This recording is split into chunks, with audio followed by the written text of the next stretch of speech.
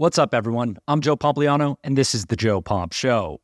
23-year-old Kenyan long-distance runner Kelvin Kiptum set a new men's world record marathon time of just over 2 hours this past Sunday at the Chicago Marathon. This is probably one of the craziest and most impressive athletic accomplishments that we've ever seen in history. But when I tweeted it out, many people were quick to point out the advantage that modern-day running shoes give to professional runners. So on today's podcast, I'm going to break down Kiptum's historic moment, his fast rise to the top of marathon running, and how much these super shoes really matter to the abilities of today's top runners. Let's get right into it.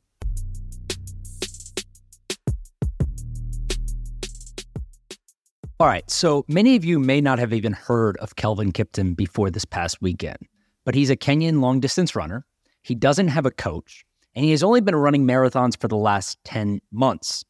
But still, he's the number 2 ranked men's marathon runner in the world, and the 23-year-old shocked the world this past weekend when he crossed the finish line at the Chicago Marathon, just his 3rd marathon ever, with a time of 2 hours and 35 seconds.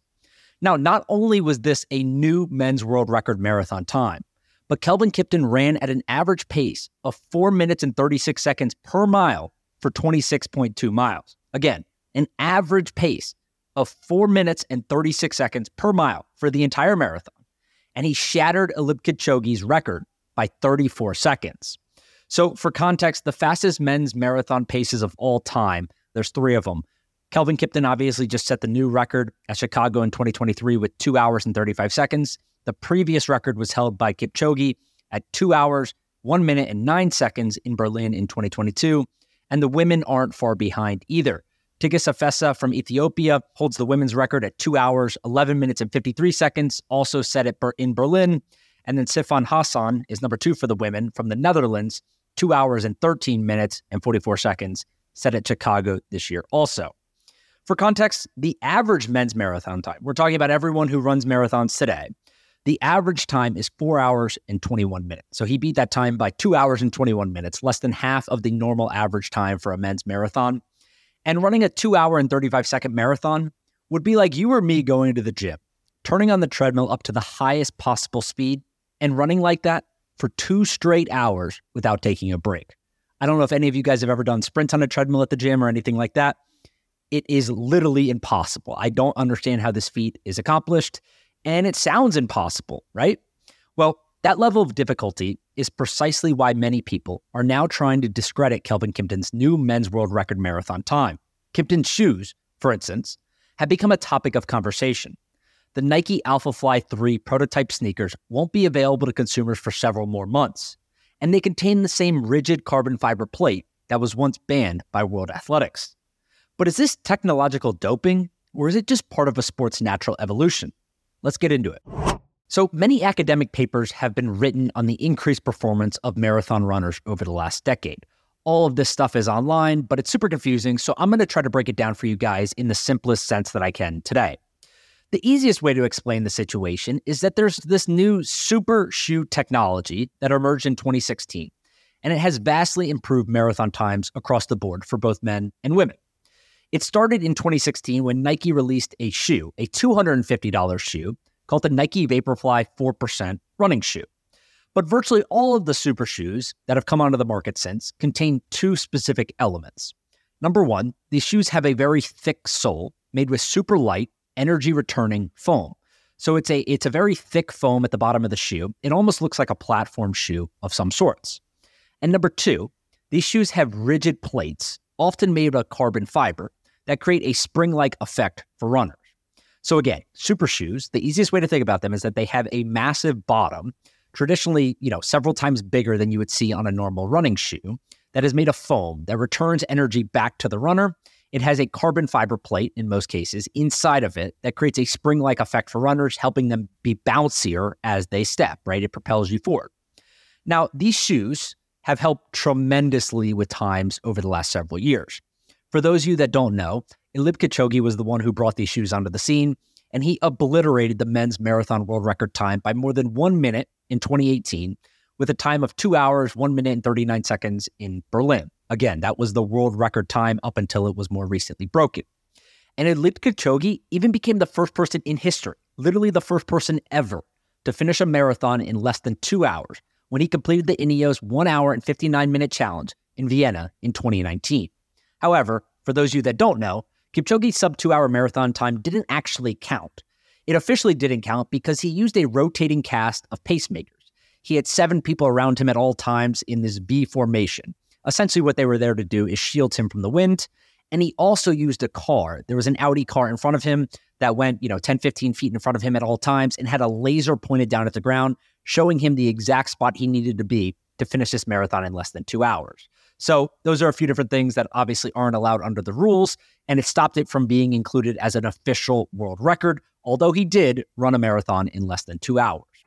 But Eliud Kipchoge isn't the only one to benefit from super shoes either. All of Nike's competitors, I'm talking about Adidas, Brooks, New Balance, Hoka, Asics, literally all of them, now sell super shoes of some type. More than half of all sub-3-hour marathons, every single sub-3-hour marathon that's run, more than half of them are now completed by runners using some brand of super shoes. And Tix Asafina from Ethiopia recently shattered the women's world marathon record by more than 2 minutes at the 2023 Berlin Marathon with a time of 2 hours, 11 minutes, and 53 seconds, while she was wearing a pair of Adizero Adios Pro Evo 1 shoes. Now, the reason why that was so important was because this was the first time that a company other than Nike had someone at the forefront of this technology. These Adidas shoes weigh just 138 grams, which is 60% of the weight that Adidas' top running shoe before that had. But they also cost $500, and they're designed just to be worn one time. Literally, you're supposed to wear them one time, and then you're not supposed to use them again. So $500 shoes that you wear for one time, obviously these are for the top 1% of 1% runners in the world today. And it's not like this is all some sort of superstition by runners. The data backs this stuff up. For example, there was a 2017 Nike study that found that running economy is essentially the amount of oxygen needed to run a specific distance. They found that running economy increased by 4%, that's why the shoe was called 4%, when examining 18 runners using their new super shoes.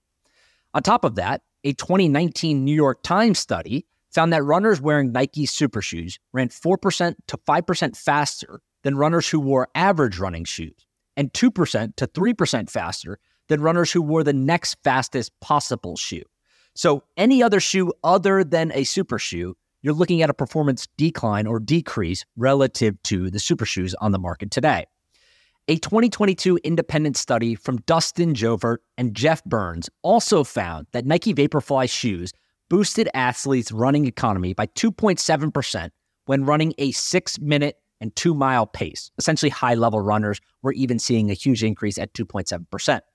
And last but not least, perhaps the most convincing evidence, is that each of the top 10 all-time marathon records kept by World Athletics, the governing body, have happened between 2018 and 2023 during the super shoe craze. But just because marathon times are improving doesn't mean the shoes are illegal. In fact, World Athletics, again, that's the governing body for track and field essentially, released athletic shoe regulations in December 2021. There was a lot of debate around this, whether these shoes should be legal, and they were actually banned for a period of time by the regulators. But in 2021, December of 2021, World Athletics released new rules. They called it athletic shoe regulations. These regulations had a bunch of different stuff in them, but essentially what they did is they included stipulations for approving shoes, how shoes would get approved by the regulatory body. And those regulations were things like the shoes cannot have soles thicker than 40 millimeters.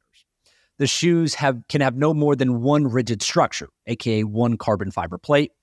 The shoes must be available for purchase by consumers for at least 1 month prior to being used in competition, although there is a couple caveats to that rule where you can get exemptions for developmental use prior to letting consumers buy it too. But this essentially grandfathered in Nike's line of super shoes, and it opened the door for all of the other competitors to start creating the shoes themselves too. So while many people claim runners are receiving an unfair advantage, this is really just par for the course, I would argue. None of these shoes that have been used to break records have been deemed illegal. Literally not any of them. Every single shoe that has been used has been allowed and approved by World Athletics.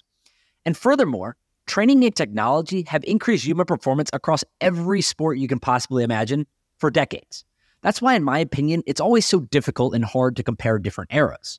Like if you talk about Mickey Mantle versus Mike Trout, essentially impossible to compare those two different eras. Same with Larry Bird versus LeBron James, or Mark Spitz versus Michael Phelps. It's so hard to compare these different eras because training methods have improved and recovery techniques have gotten more advanced. Now, my argument would be that this is ultimately good for sports, as it allows all athletes to make progress, and it creates a new performance standard for each generation to build upon. Super shoes started as a cutting-edge technology that was only available to 1% of the world's best runners. But now the shoes are being made by several different companies, and virtually anyone can get them, as long as you have $200 or more to spare. But more importantly, this technological progress has continued to push the pace of innovation. A sub-2-hour marathon was once believed to be impossible by many people. But with 23-year-old Kelvin Kiptum hitting a 2-hour and 35-second pace during his third marathon ever, it feels increasingly likely that the Kenyan will eventually break that mark. That's it for today. I hope you enjoyed this breakdown. If you did enjoy it, please do me a favor and just share it with 1, 2, or 3 of your friends. Send it to them on social media, shoot them a text, whatever it is. Just help me help you by making this podcast bigger. Last but not least, I hope everyone has an amazing weekend. We got the NFL in full swing. College football is on. The NHL is back. MLB playoffs. We got NBA preseason. All of this stuff is on TV, and it's one of the main reasons why I think fall is the best season of them all. Have a great weekend, and we'll talk on Monday.